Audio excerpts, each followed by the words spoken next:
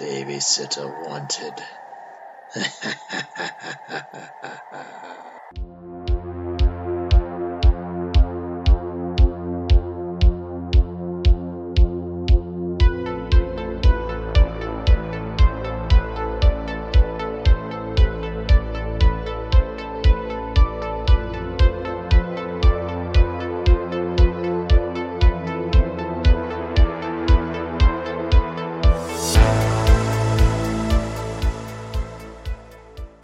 Thank you, Carl Casey at White Bat Audio, for our intro music.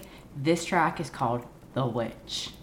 I'm just going to start this episode by saying that Carrie and I had a little tiff over this movie that's out, and I'm getting off track right out of the gate. Don't you laugh at me. So I'm going through Facebook, and I'm looking at the Joe Bob page, and everything is about Skinamarink right now. And she's like, oh, yeah, I loved that as a kid. And No. I went to a show. I was really old. Listen, too old to go Listen, to what is it? Pam, Lois, and Bram? Yes. The Elephant Show? Yes. Skinamarink? You're not going to get into it. Yeah. So, no. And I will tell you, listener. Not viewer. Now, let's back it up. And I'm really going to get off track now for a second.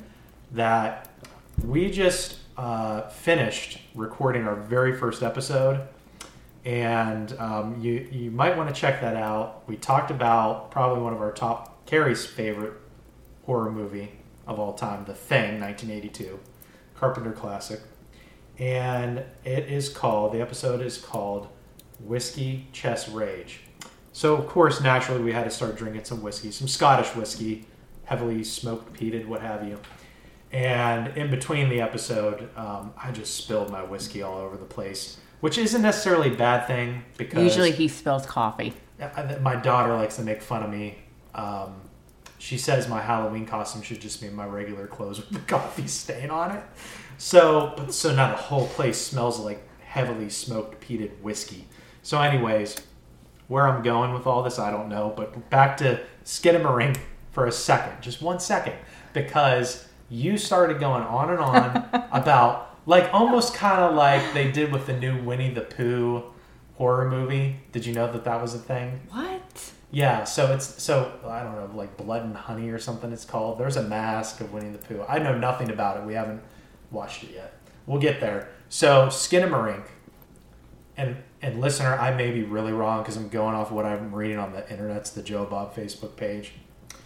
The kids wake up in their house, basically, and the doors and the windows have vanished, which that thought alone, even if this is not correct, absolutely terrifies me. And then Carrie still keeps going on and on about her experiences with this as a kid. I'm like, no, you didn't wake up and your doors and windows vanished. You're still talking about the Elephant Show, Carrie. So, to be fair, I have a lot of younger cousins, and that's why I went. Okay, so... What I will tell you, viewer, what I always start with is that, just thank you for joining your life, join us. So much joy. Thank you for joining, quit it, Dine for Midnight, aka DFM. And as you can see, we are quirky, we're quippy, and we're awkward. So awkward that we're probably making you feel like awkward, dear listener. Indeed, that's what we are all about, and we just cannot help it. So, out there, whoever you are, whatever your background, we're all here at DFM because of our love to discuss all things horror. I mean, if you just let us go, there's so much uncut stuff that's going to happen to this show, whether we intend it to be or not. I hope this episode brings you all some comfort and joy.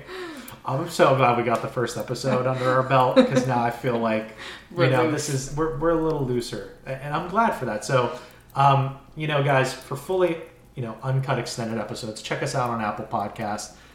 If you want to join us on Patreon, join us. We're going to try to do a lot of community interaction over there. There's some benefits. There's some extra benefits. You'll pay the same price for the mid-tier Patreon as you would with Apple Podcasts, but with some additional benefits. We're looking forward to giving some people some shout-outs at the very least.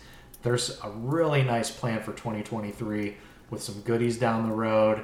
more bonus content. We have lots of ideas. Lots of ideas coming down to horror conventions. We're living close to Gettysburg, the Edgar Allan Poe Museum. We're going to maybe use our journalism degree for once and bring you some exclusive on-site content. We hope. We hope. So we're going to dive right into it now. This is the Comfy Horror Movie Review.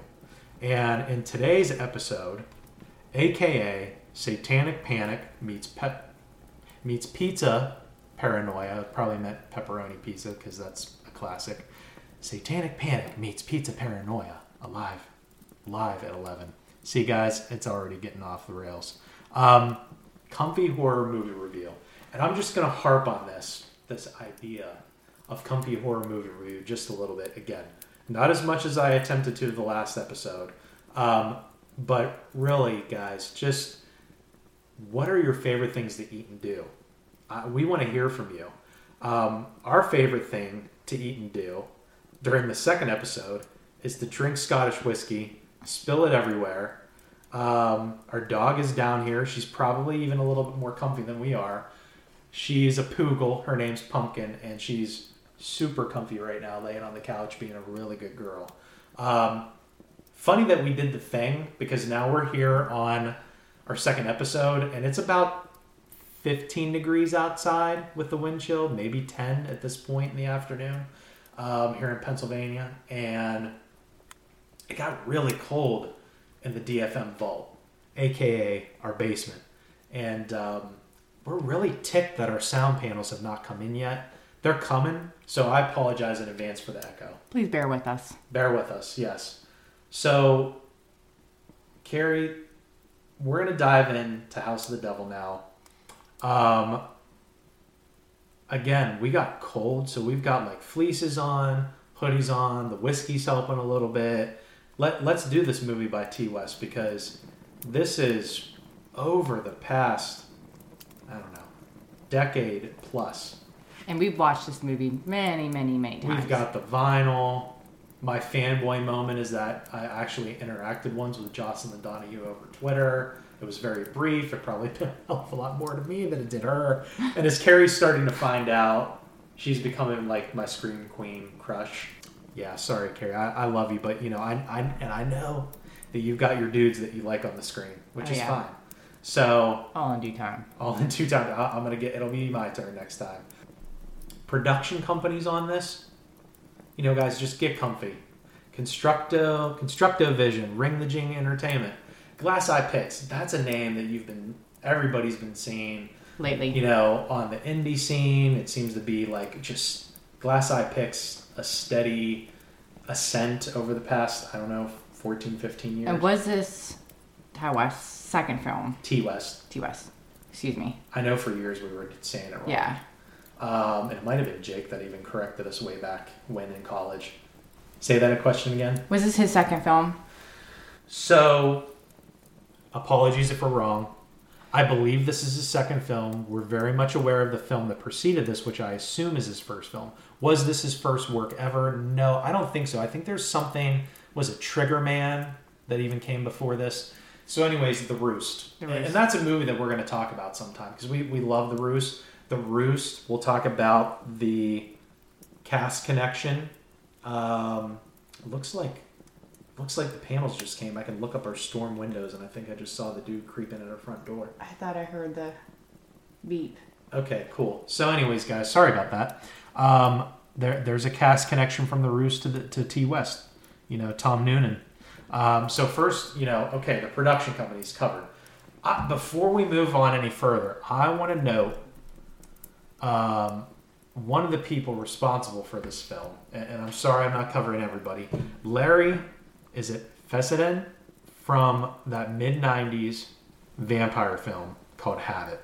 And I watched that for the first time on the last drive-in with Joe Bob Briggs.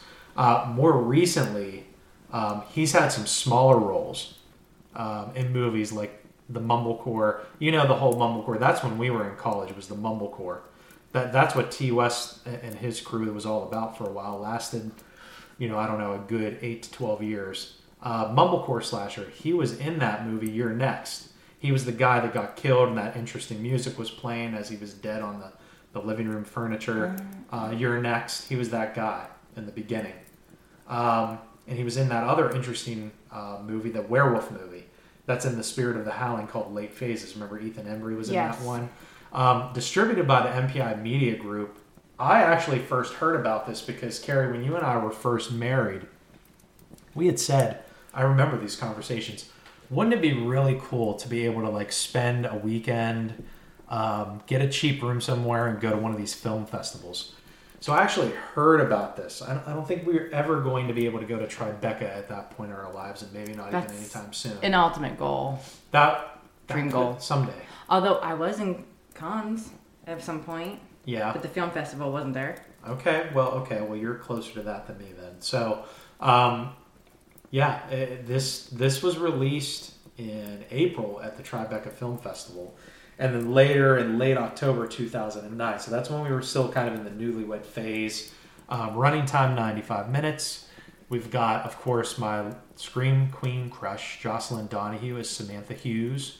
Tom Noonan, that's the guy who plays the butler in The Roost. He's kind of like a little semi-horror host thing going on.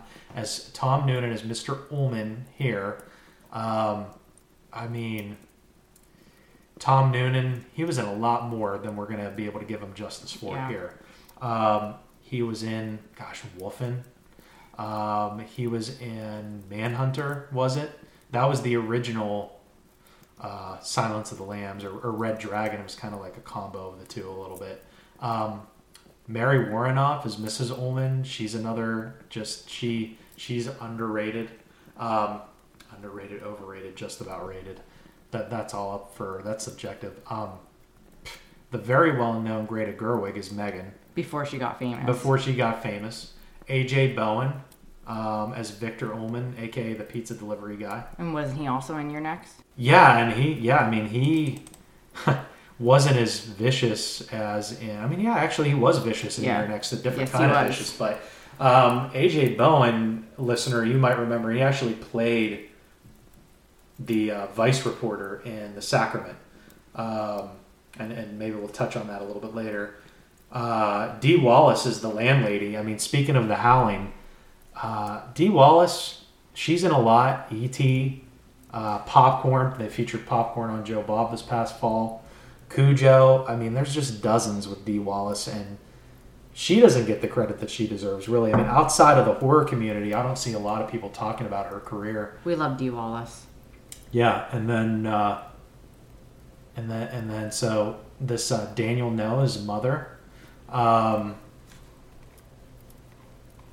Carrie, is there anything you want to talk about right now? I know we're going to move on later to favorite character that's not a lead.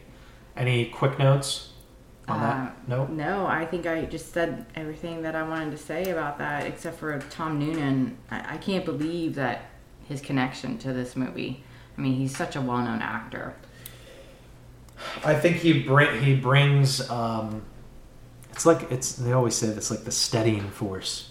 There's such subtle nuances that anybody that hasn't been in films or in theater wouldn't understand. He's really. It's such a subtle performance. I just think if there's one takeaway, it's that. It's Tom Noonan when I think of this cast. And have you noticed, because we watched the movie, the cane has a wolf on it, which I picked up on. Wait a second. Are you sure about that? I think so. I don't know, because I thought it was more like a griffin. Okay, anyways, somebody out there feel free to correct us. So, listen, I'm going to move on now before we get too far off track on now I'm going on villain canes in horror movies. That is a whole episode just on that. There's got to be an episode's worth of content for that. So anyway, poster artwork and tagline. So learn the name if you don't know already, Neil Kellerhouse. So I read an interesting article on this. There's 5 poster designs in total. There's some articles you could Google about why there have been so many variants, but we're keen to the ones that are the tribute to the 70s and 80s Satanic Panic, the real-time area, the subgenres in horror at the time. Really, the ones that look like if Samantha herself were walking around, outside and around her small college town, Samantha went to the movies in the early 80s in her college town. Okay?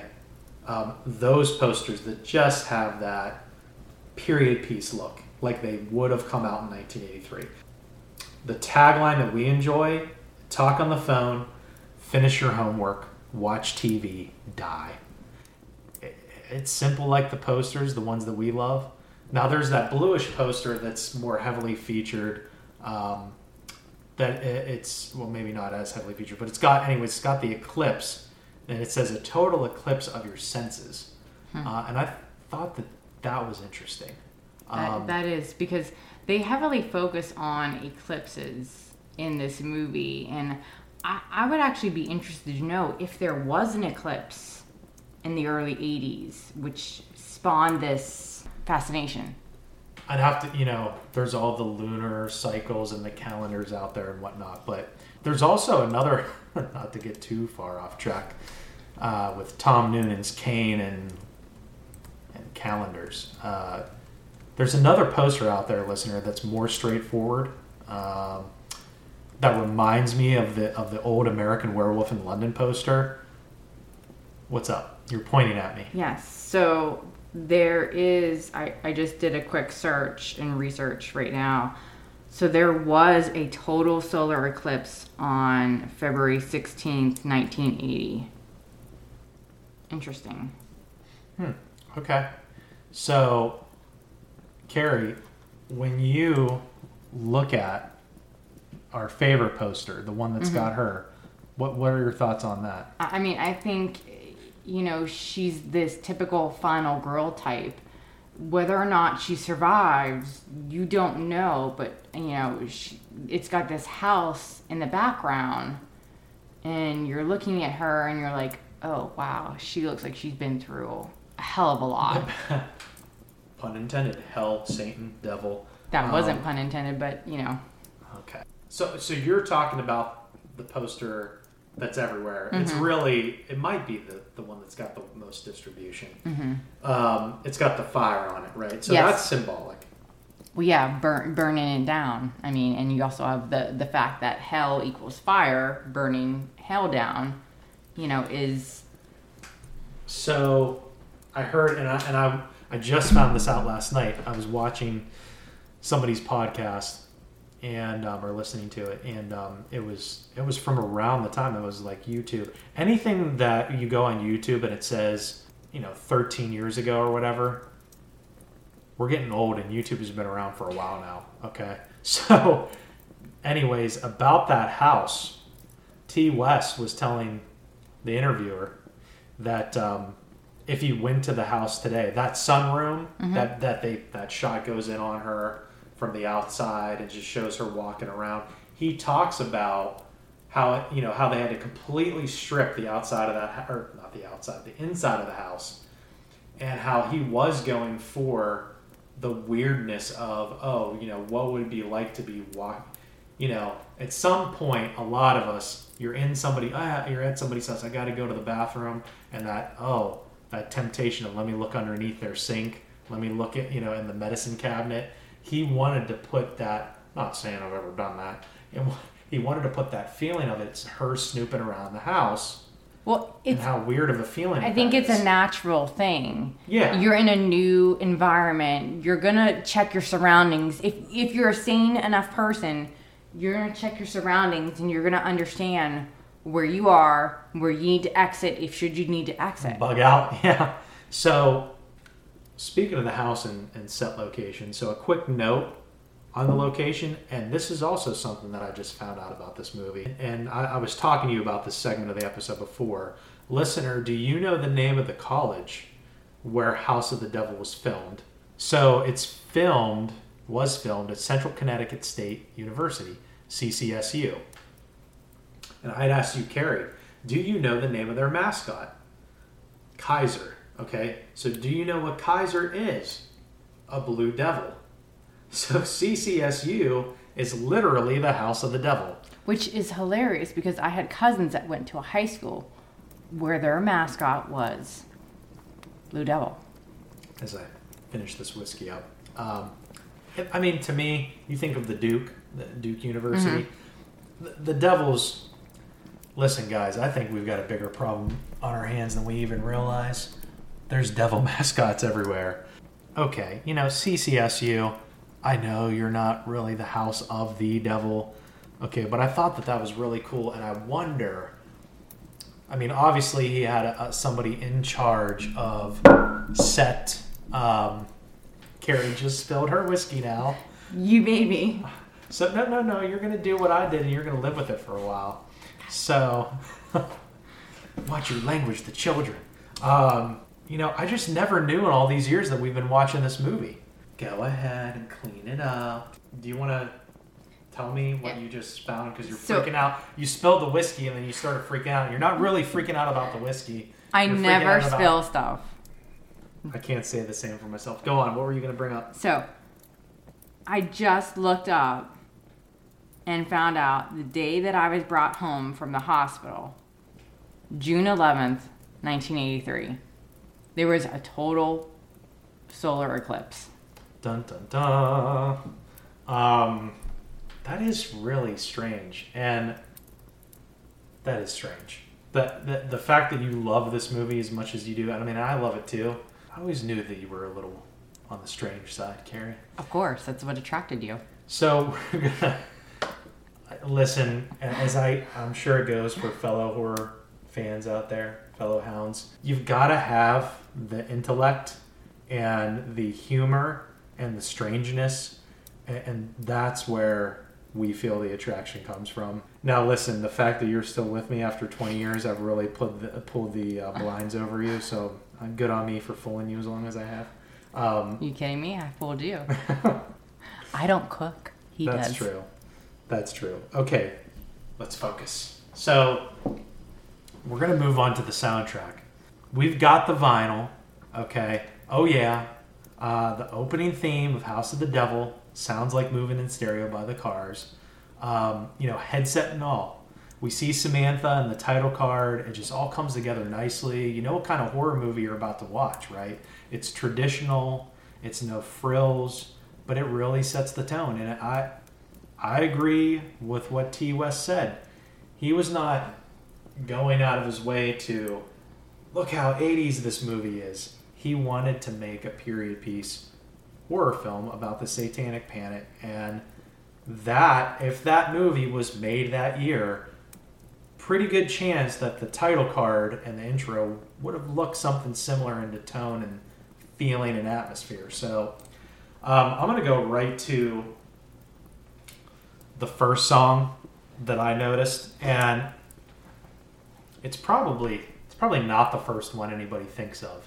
And we'll talk about this other song probably, some other time or later in the segment. We'll see. But Thomas Dolby. And if you don't know who that is, most know him from his, Blinded Me with Science song. I was about to say Weird Science, but that was Oingo Boingo, and actually our male wolf's favorite band. And if you get that Wolf Oingo Boingo reference, kudos to you. Do you understand the reference that I just made? I don't know. Okay. To be determined. To be determined. You had one word right. Okay. Oingo Boingo, Who Do You Want to Be Today from Teen Wolf 2. That's why I brought that up.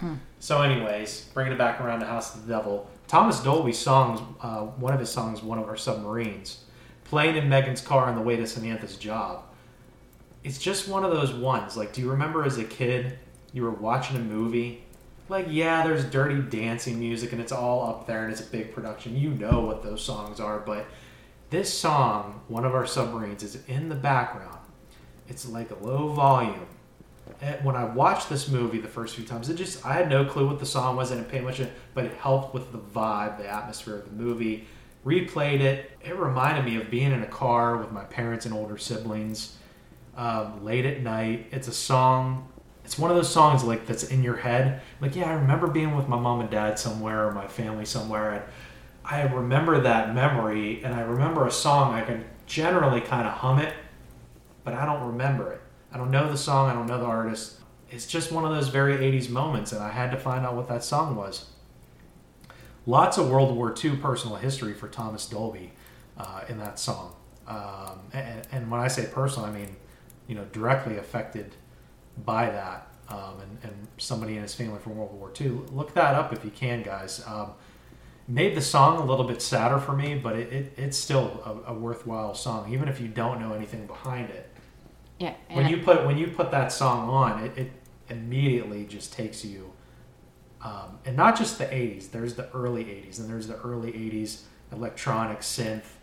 That's a whole completely different feeling than MTV, post-MTV release, where we started getting more mainstream and kind of poppy, bubblegumish. With when you think of the 80s axis, this was late recession, early 80s vibe with this song.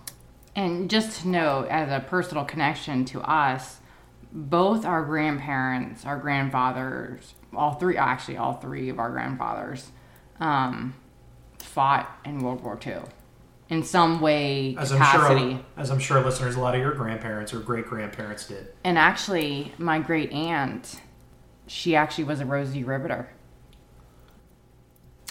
So I've got you. I have some stories about my grandfather in the Pacific, and lying about his age, and surviving a typhoon, and so we're getting off track now with our own personal stuff. Sorry. So as you know, Carrie, you talk about one thing, and it can lead to another. Which was not planned. I was reading ahead while you were talking. I'm like, let me do some really awkward, cheesy Believe it or not, segue. it was not planned. Okay, so go for it. So my favorite of the soundtrack is One Thing Leads to Another by The Fix. This song, no matter where I am when this plays, it makes me feel like I need to get up and dance. Just like the lead character, played by Jocelyn Donahue, gets up and she's, dancing around, listening to her Walkman. I mean, whoever grew up in that era, you had a Walkman growing up, especially ladies. Come on, ladies. You had a Walkman, and you did some of those dance moves. You grew up in that era? That's what you said, I'm pretty sure. Era. Listen, we all grew up with some errors, so that's for sure. Okay. Sorry, I just noticed that. Dancing around the house. I mean, it brings me back memories. I mean, it just makes you feel like she was just a regular girl, just trying to make some money to save up and get out of a bad situation with her roommate. I can totally relate to that. I had a really bad situation with my first roommate. Kind of like the same as Samantha did.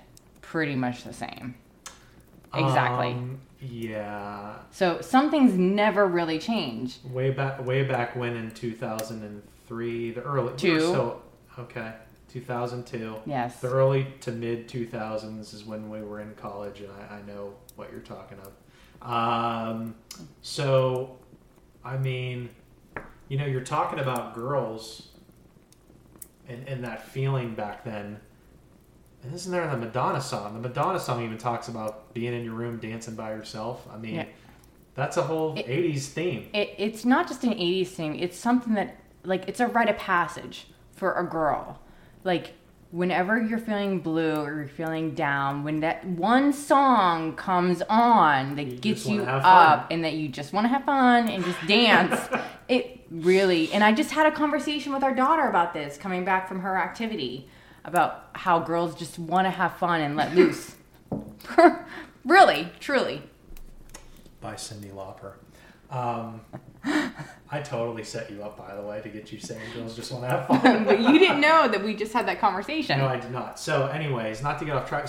But the point is, what you're saying is that some things never really change. Yeah. Even now that we got the Bluetooth and the wires and...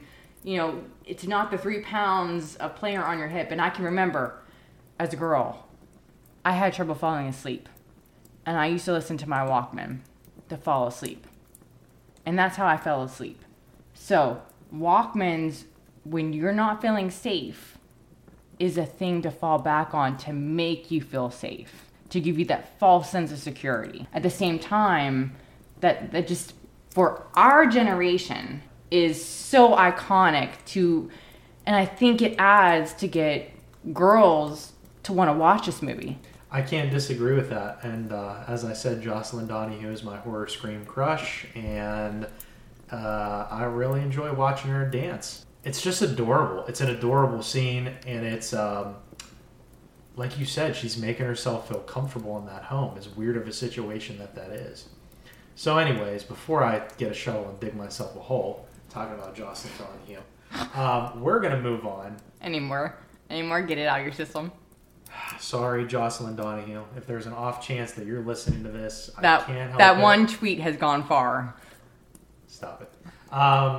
We're going to move on, for my own benefit, to favorite character that isn't the lead. Greta Gerwig is Megan. Okay.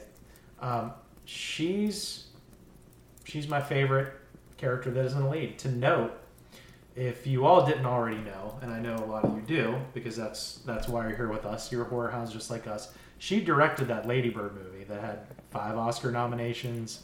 I mean, she was nominated herself for Best Director, Best Original Screenplay. You touched on the roommate earlier. Now, there's the bimbo-ish roommate with the bad hygiene and bad manners. She's the opposite of our leading lady, Samantha. Her friend is also opposite, not in a bimbo-ish way. She's like in a sisterly, kind-hearted, generous manner. She's the voice of reason. She is the voice of reason. She's protective of her friend, and there's something interesting there. And doing this podcast, I really started thinking about things that I wasn't before.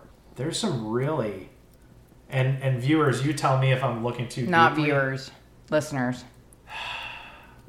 Somebody's viewing this on YouTube, even if they don't see us. They're just seeing that DFM sitting there with the audio. So, listen, everybody. I think there's some social commentary to this movie that I don't think anybody really touches on. Okay? Megan character, she comes from money. She offers Samantha money from her dad towards rent. She drives, what is it? It's some Euro. It's not a BMW. Is it a Volvo? I think it's a Volvo. I think. Correct us if we're wrong. So she aligns herself with somebody like Samantha that's below her socioeconomic status, and her generosity to someone not coming from the same means, spoiler alert, leads to her death. Unfortunately. Yeah. Yes, but we must mention that after Mr. Allman seemingly stiffed Sam, Megan went around pulling down all the Help Wanted ads, which brings me to my favorite character, Tom Noonan. Listen, I think a lot of people would say Tom Noonan. I gave you Tom Noonan. I love this movie. You love it even more, and so that's why I let you pick this section first, since I'm such a gentleman. Jocelyn. Go ahead. Get it out now. Okay. So, you and Tom Noonan. Yes. Go for it. He just makes those lines said by anybody else just creepier, especially after watching this many, many, many times. There's new things that I still pick up on. He's so talented. He's been around for a long, long time, and he brings such experience and credibility to the cast that they play off of him, and getting Jocelyn Donahue to play off of that. I mean, the scene where he's in the kitchen with her and he knows he's scared her, and by getting with a tapping, and then he gets up to kind of and then he pauses and pulls back to say I'm normal, even though you, viewer, are not. He's not normal. You can tell immediately he's not normal. And she's in this situation because she wants to get out of a bad situation. Mm-hmm. And any other girl can relate to that, wanting to get out of a bad situation. Yeah. So he's got a nuanced performance. I mean, you pick up, you're hitting it. You pick up on all these other things. If you watch him multiple times, I swear, each time you watch it, you could pick up on more nuances in the performance. Every line that he says feels very purposely written. Yeah, I mean, he's such a talent. Yeah, he is. I mean, again, I wonder how he got interested in the project. Well, we know he had the relationship with T. West already from The Roost, which came out before this. And if you haven't seen The Roost, I think it's really, it is low budget, but it's fun. It still freaks me out for other reasons. Yeah. Do you want to share, or is that for another time? Okay, so I have just a note. I have a fear of birds. Oh yeah, so the bird's the bat. Yeah, you don't dig the bats Yes. in that one. So yeah, he played the master's butler host of sorts. Yeah. So I mean, I hate birds because of Alfred Hitchcock's The Birds, but I'm not the only one in my family that hates birds. Yeah. So I don't know how that means, but Yeah, I mean, as we said earlier, Wolfen. That's such an interesting take on werewolves. Yeah. And then we already brought up Manhunter earlier. Yeah. That's the other The Silence of the Lambs movie that people tend to forget. If I didn't let you go first, I probably would have picked Tom Noonan, because it's Jocelyn Donahue and Tom Noonan. It's their movie, my opinion. It's the two of them, and how they interact with each other, and everybody else, I think, is supporting them. Agreed. But as far as back to The Silence of the Lambs, I mean, and I'm just going to go off on a tangent here. In college, I took a course in psychology, and I wrote a paper on Ed Gein. And Silence of the Lamb is based off this real-life person, Ed Gein. If you don't know who Ed Gein is, go look him up. You'll see. Yeah. And there's something about horror fans. I tend to find they know quite a bit about serial killers and quite a bit about true detective cases, and that's something we're going to touch on future episodes for sure. We're going to touch on things like The Town That Dreaded Sundown or Seven. There's an episode for horror fans just around detective themed horror movies. So yeah, and going back to Greta Gerwig, just one more quick note. Her being the voice of reason, she tells her, Samantha, this is so stupid. Yeah. This is so stupid. She said, they lied to you. They lied to you. Like, that should have been your first red flag, that they lied to you. You should have been gone and out. And out the door. And any normal person that wasn't desperate for money to get out of a bad situation would have left. Don't accept anything less than $1,000. But then you have the thing. But you know what? You what have was to think it? $400 or $500? He $400. eventually gave it to her. $400. That's 1983 money. What is that today? Somebody do the math for us. But yeah. I mean, in her situation, she's thinking, "Oh, that's a couple months of rent. That's food. I can really make this work." She's desperate. She wants to get out of that situation. Yeah. Greta Gerwig's character Megan, she actually saves a lot of girls from falling into this same path by taking all of those posters down. Yeah, I agree. That's a really good point. And again, I'd like to know if, and maybe somebody can mail us this or reach out to us somewhere. Hit us up on Patreon, even directly message us there if you decide to join our family over there.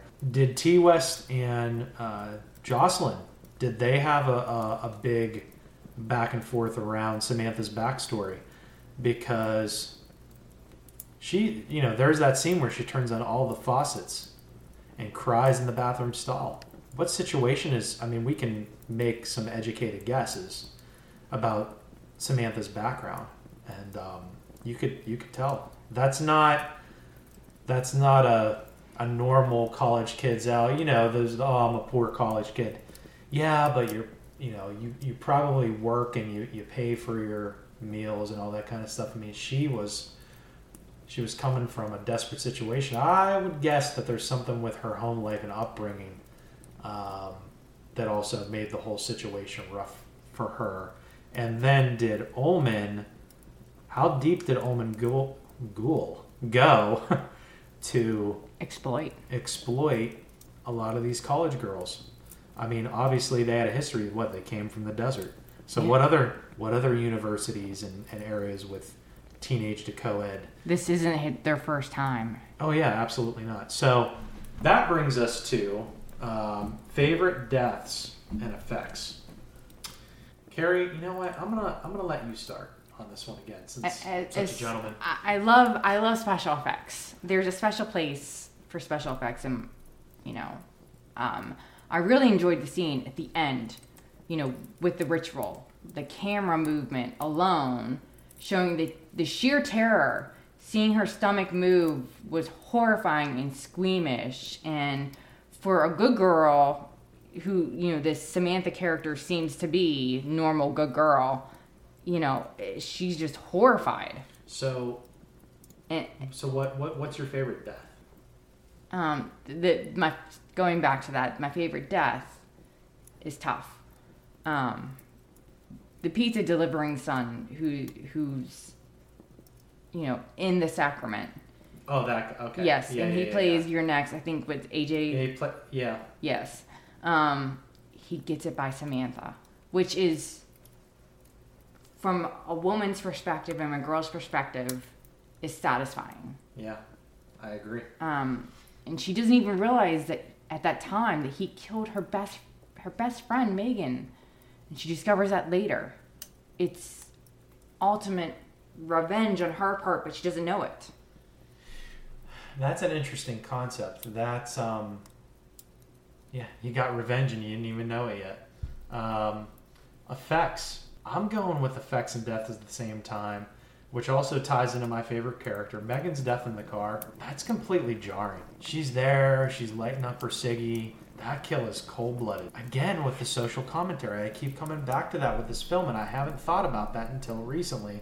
It just seems like if Megan's dad was a written character with dialogue, he probably hoped she was at some college club or formal mix or whatever with some other people, of her own status, not smoking it up at a graveyard, waiting for the bestie that put her in the situation, waiting for her off the beaten path at some very, at best, strangely behaved odd couple's house. But further rewatching this, did they take out something to make her stop? Did they disable her car that made her stop? Or did she stop because she wanted to smoke up? I noticed that she was having issues, and that's why she pulled into the graveyard. I don't remember that part. I mean, I remember her pulling in the graveyard. I don't remember her having issues. Yeah. Okay. See, that you got a better memory on these little things. Yeah. I mean, the original plan was for Megan to go back to town to see her boyfriend, and then when Samantha calls her and hopes she's back, and she hasn't picked up, causes Samantha a little paranoia. If she hadn't stopped or been forced to stop, she kept going, she would have been safe, maybe. Yeah.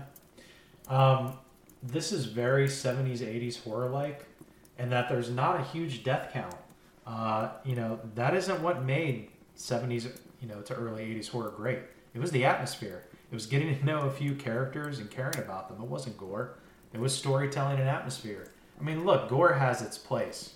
It definitely does. I mean, this is coming from the guy who I finally got you to watch the Terrifier movies. And I know there's even worse, quote-unquote, worse stuff out there. I mean, people love splatter. That's a thing.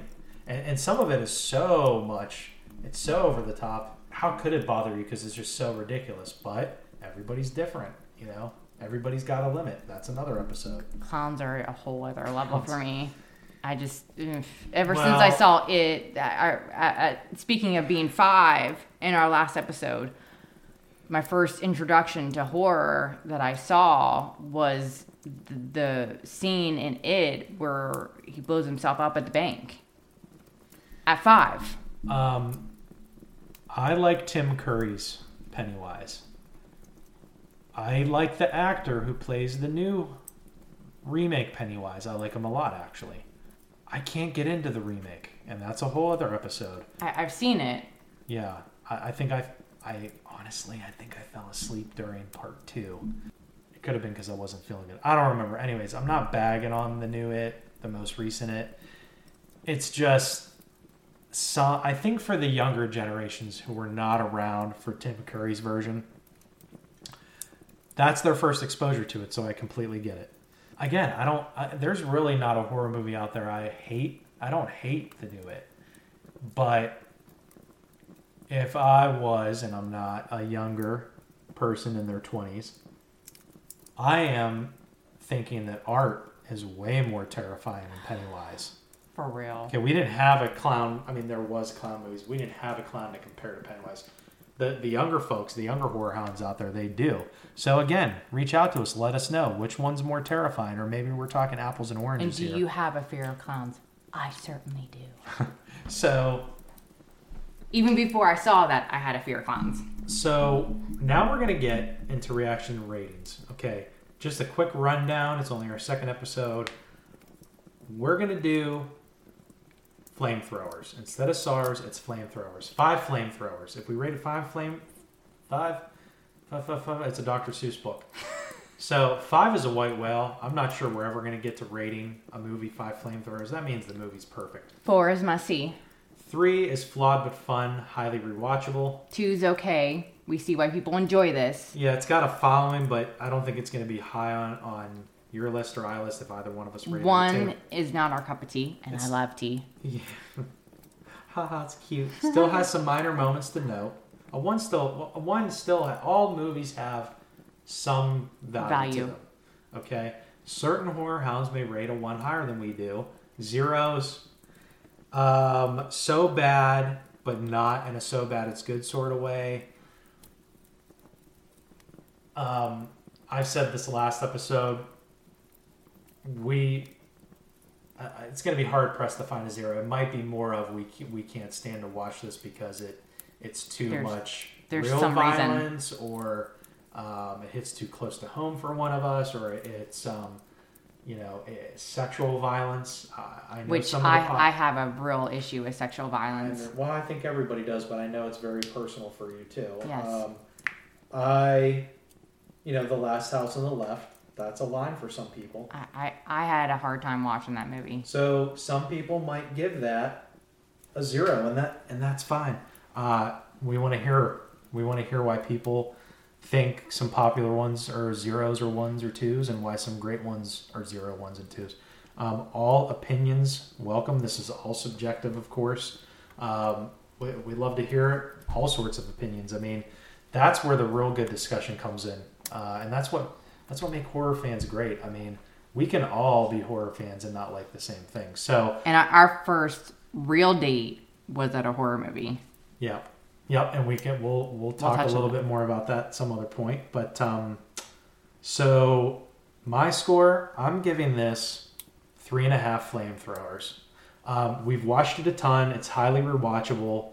My only flaw or slight knock on it is that it's an ode. It's not really an original concept, but what is these days? Okay, there's some unexplained odd moments that they would have had 1 or 2 more lines.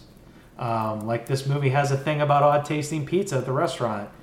That seems like a thing, but then it's never touched on again. I mean, maybe it might have been, a thing. I'm being nitpicky, but this is a sweet spot for T. West, and you see his odes all throughout his career. The Roost, The Innkeepers.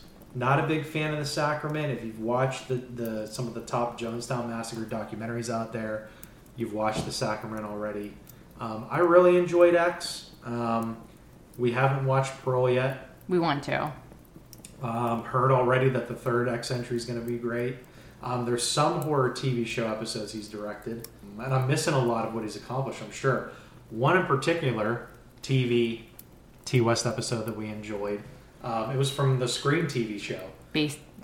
Brought to you by MTV. Yeah. It's still sad they didn't finish the Brandon James story from season 1 and 2. That show took some chances and had some nice red herrings. Cliffhanger was fun. Still going to say it was Tom Everett Scott, his character who framed Brandon James back in the 90s. Can you answer me, listener, why doesn't this Earth have more Tom Everett Scott? I mean, he came out like a cannon in That Thing You Do, And Tom Everett Scott, you've been teasing us ever since. Okay, so Get back to it, Tom Everett Scott. Yeah. Getting off track with the Tom Everett Scott line of thought. Carrie, you rate this, because I know you really love this, and even more so than me. I do. I love it for many reasons. So I gave this a 4 flamethrowers. I really love the 80s throwback in every way, down to the clothes, the dancing, the Walkman. You can tell that T. West really has a love of that decade. I grew up in that decade. You grew up in that decade, in combination with the early 90s. I do prefer thriller horrors. That is my go-to. So someone like me, the setting, the music, the dialogue, the storytelling really hits home. I love the scene where Sam and Megan are sitting at that pizza place in the beginning talking about money for rent. It brings me back so many memories of eating greasy pizza at a mom and pop place, having a fountain Coke, and the pizza, it takes you all back to part of your childhood and young adult. Even in college, we went to that one place at the mall that had that greasy pizza that we, it's still a theme. They still had the TVs you put a quarter in. I mean, that was before our time even yet, but I mean, there was still, Kmart was still there. Yes. With Little Caesars in it. Yeah, a Kmart with Little Caesars in it. It had, what was it? I forget the name of the regional movie theater chain that was there, but Cinemark? It might have been Cinemark. I think. Yeah. Something movies 4. It had 4 screens. Yeah. You could walk in the theater from the inside of the mall that had like the cheesy blue fountain. Yeah. With the really, very 80s-ish, actually. Yeah, the brick everywhere and the brick fountains. Yeah, I think that place was called Capri Pizza, but anyways. Yeah. It really connects to your childhood. Yeah. And as the one tagline states, it connects directly to your senses. Ooh. Stop it. So where does that bring us? Overall podcast score and final comments. So for 3.5, so we're giving this a 3.75, ever so slightly flawed, because I'm nitpicking. And it is a must-see. It is. It still falls into the must-see category. Those that might roll their eye to films that scratch that nostalgia itch might not rewatch this as much, or give it a high 2 to low 3. I think I saw on Shudder they gave it like 3 skulls. I challenge you to rewatch it and pick up on things. Who, me? No, people. Just anybody in general? Throw down. If you're all about like, well, I've seen this a million times before, and this is just like every cliche, and you're just like, no thanks. Look, it's fine. You don't have to like House of the Devil. You don't even have to you can like it and not love it. Whatever. I wonder though, in general, do men or women prefer this movie? I wonder. So, I think obviously it's going to, and I don't want to speak for the better sex, but... What better sex? Let's talk about better sex. But as we've... Listen. This has grown in popularity over the years. Most lovers of the golden age of horror, the 70s through the 80s, do like this. I don't find a lot of people that say, God, that movie's terrible, okay? And I think because of that, there is a fairly big audience. Okay, it pairs nicely as a double feature with something similar in satanic theme, like The Omen, or just because it's such a well-done 80s horror period film, you could pair it with an early 80s slasher, something like around 1978 to 1983. Perhaps we go with like a 16 millimeter double feature. You know what would be good? Yes. Halloween 2. Halloween 2 with House of the Devil? Yes, that would be good. I could see that. That would be good. I could see that. Sequel preview, our next segment, or why we want to see another entry. Sequel, prequel, requel, or not. I don't think we need a sequel to this. I mean, there is room For one, when she's not awake, but you have the nurse sitting beside her telling her, spoiler alert, surprise, her little one is safe. There is room for that. So, but I don't think you need it. Mm-hmm. The word of mouth success of this movie, it's allowed TOS to do more projects like The Innkeepers, which we both really enjoyed that. And I know you had family that's not hugely into horror that actually enjoyed The Innkeepers. Was that my parent? Oh no, was that my sister? You have your sister, yeah. I mean, they're not horror fans, but they enjoyed The Innkeepers, which we recommended. There wasn't much box office success, but I do think it was TOS' launching point to get him more projects that he wanted to do. And he's starting to do more now, with the X movies, which I think are great. He's definitely honing in on, women owning it. Yeah, I agree. I mean, he's starting to get the limelight. Remember when you and I were first married, 15 plus years ago? We were talking about him back then. I remember telling you about him, like, you got to see this House of the Devil movie, Carrie. And he's starting to get, I think, the credit that he's deserved for a while now. Mm-hmm. I'm a fan of this movie, and I agree. There is something there for a sequel. I mean, I don't know if there ever will be backing, funding, or interest for one. I mean, maybe now he could with the X trilogy, but I have a feeling he's got a ton more original ideas that he wants to touch on. I feel that if this is something that T. West did immediately after the X trilogy, it would probably be a big hit. It would. It's gaining a lot of cult classics. Yeah, and it would garner a lot of interest, and I think at least one sequel. T. West has been working pretty hard for a long time to finally get to where he's recognized as he is now. I mean, I've always thought he should have been bigger than he is, and I think he's finally getting there. I don't think I'm like you. I don't think a sequel is happening. But fanboy, fan fiction moment, maybe we do, or not we, you, do Samantha, the House of the Devil 2, a la Damien 2 style, which we love, by the way, and doesn't get enough attention as much as it should. I say call Jocelyn up. Is she now the landlady at the same college, keeping an eye on her co-ed age child in the 90s at her alma mater? The kid? Did they state if the kid was a boy or a girl, by the way? No, it was just the baby. It just said your little one. And, frankly, is it the Antichrist? Probably.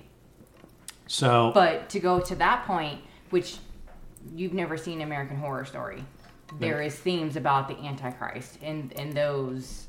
from a TV perspective. Okay, listen, just saying. Yeah, I was going to say no.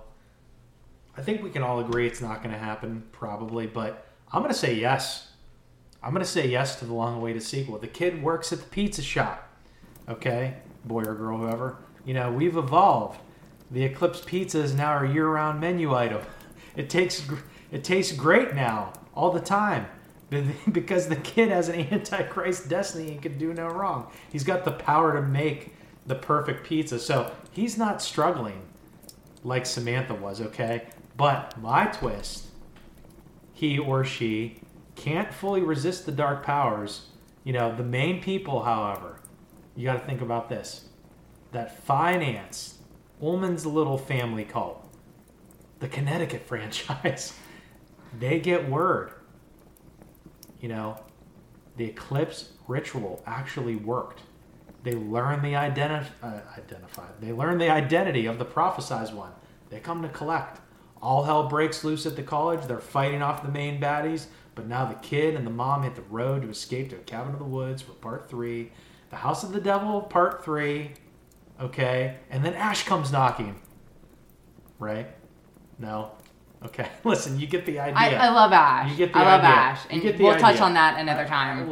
Look, okay, I'm just flying off the handle now. I really enjoyed The Evil Dead. In the days of requels and requel sequels, we can have a sequel, and the time gap does not matter these days. You're true. See Scream 2022, a.k.a. 5 Cream. And yes, if you go on Reddit, 5 Cream is a thing, and even what's his name from the cast, they made T-shirts of 5 Cream. Listen. Let's just back it up, because there also could be a prequel to this. Just to know, what have the Almonds been doing before this? What were their prior attempts? And why have they come to Connecticut? Tell me that. Excellent points. For now, listener, it is intermission time. We're going to take a break before we hit up our next segment. Listen, everybody, thank you for sticking with us. Appreciate you. A quick word on Dying for Midnight content. Our main hub of distribution for these shorter free episodes is the RSS community. You can also hear our horror movie reviews for free anytime on Spotify, Amazon Music, Google Podcast. Sorry, Google Podcast. But it Stitcher and iHeartRadio. You can find our first segment on YouTube as well. Thank you. She picks me up when I am down. We've got our full extended episodes with an Apple Podcast subscription, or you can find us and help the DFM on Patreon. Whichever you prefer. This is our passion. You decide to join our DFM community. We've got 3 supporter tiers over at Patreon. Come be a goblin, howler, or monster hunter. Hey, check it out. Message us. We'll be over there with some unique bonus content, community interaction. Thank you again to Carl Casey. White Bat Audio. We love the horror synth called The Witch. We love all of his stuff, basically. We had trouble picking which one we wanted. Hopefully, we'll be broadcasting to you soon for segment 2. Again, wherever you are, whoever you are, know that you can come hang with us. Get cozy with us. It's a thing. It's a thing. I'm going to hang my hat on the cozy, comfy thing. Escape with us for a bit. Love yourself. Love one another. We can't use Todd Rundgren music, but that is what we're feeling in our heart. We're all horror hounds here. We share that in common. And Carrie, as we always say, we never met, but we love you anyways. Hey guys, have a good one. Hope to see you for segment 2. Peace out. It's intermission. Rise and stretch time. Time to refresh yourself and visit our snack bar. Got a yen for hot popcorn? Your favorite soft drinks are sparkling cold. The juicy Frank sizzling hot. There's delicious coffee, freshly brewed, and all kinds of ice cream and candy to tempt you. Showtime will be announced loud and clear to get you back to your car in time. So stretch your legs. Come to the snack bar now. Save your battery and your disposition. When it rains, you can still enjoy the movie with a Drizzle Guard rain visor. Simply press suction cups to the windshield as shown in the detail on your instruction sheet. Drizzle Guards are on sale now at the concession stand.